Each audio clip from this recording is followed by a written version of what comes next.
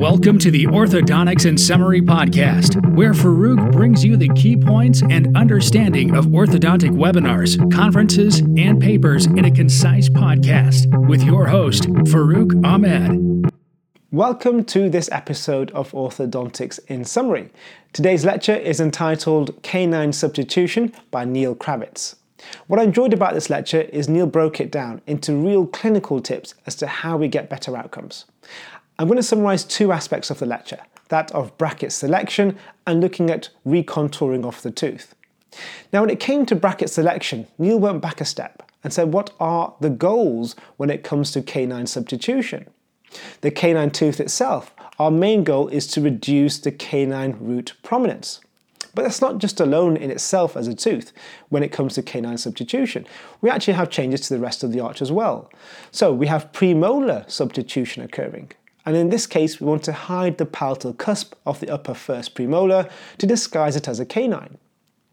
There's also an effect when it comes to our molar interdigitation. When we're finishing to a full unit class 2, we need to make some changes to ensure we get good interdigitation.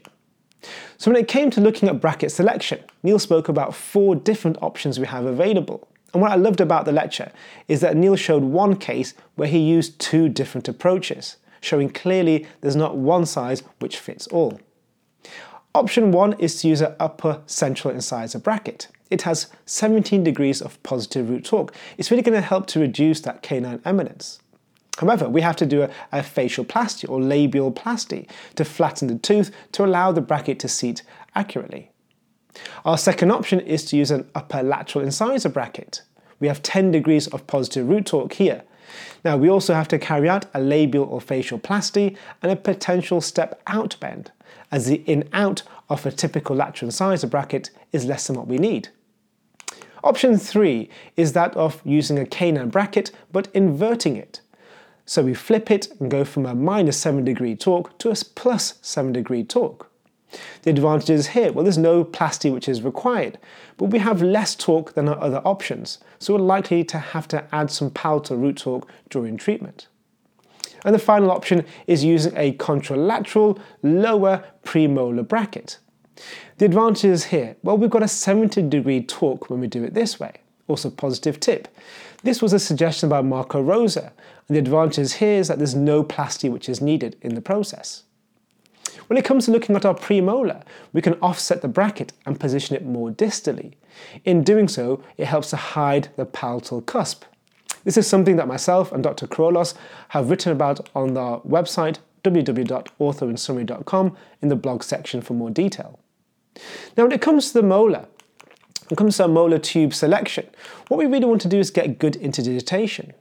Now, the upper 6 tubes typically have 10 degrees of mesiolabial rotation inbuilt into it to get good interdigitation for class 1.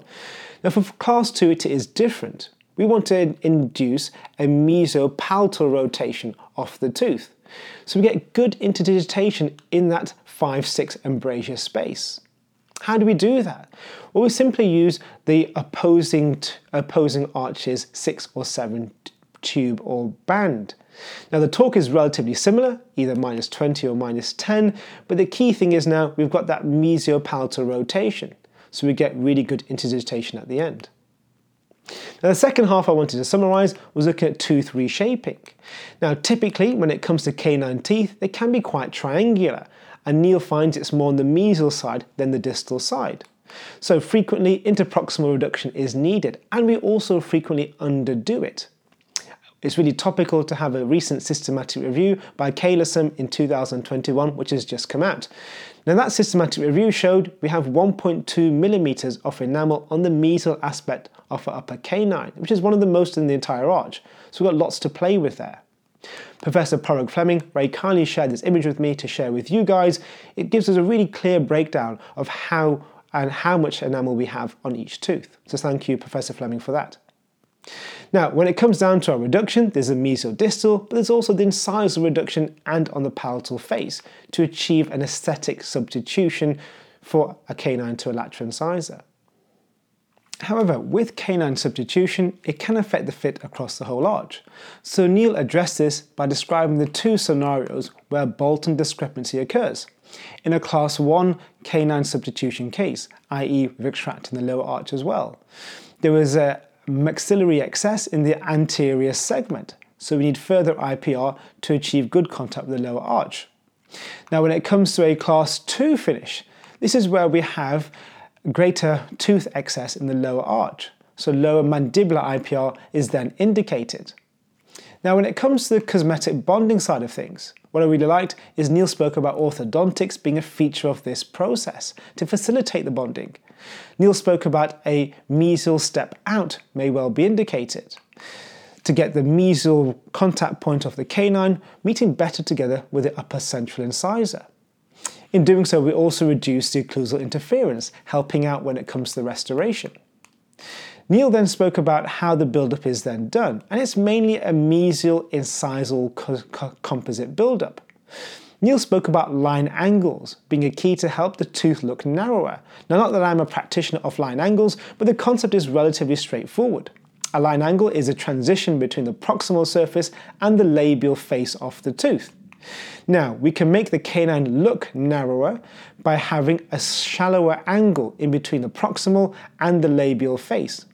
And this gives the perception of a narrower tooth.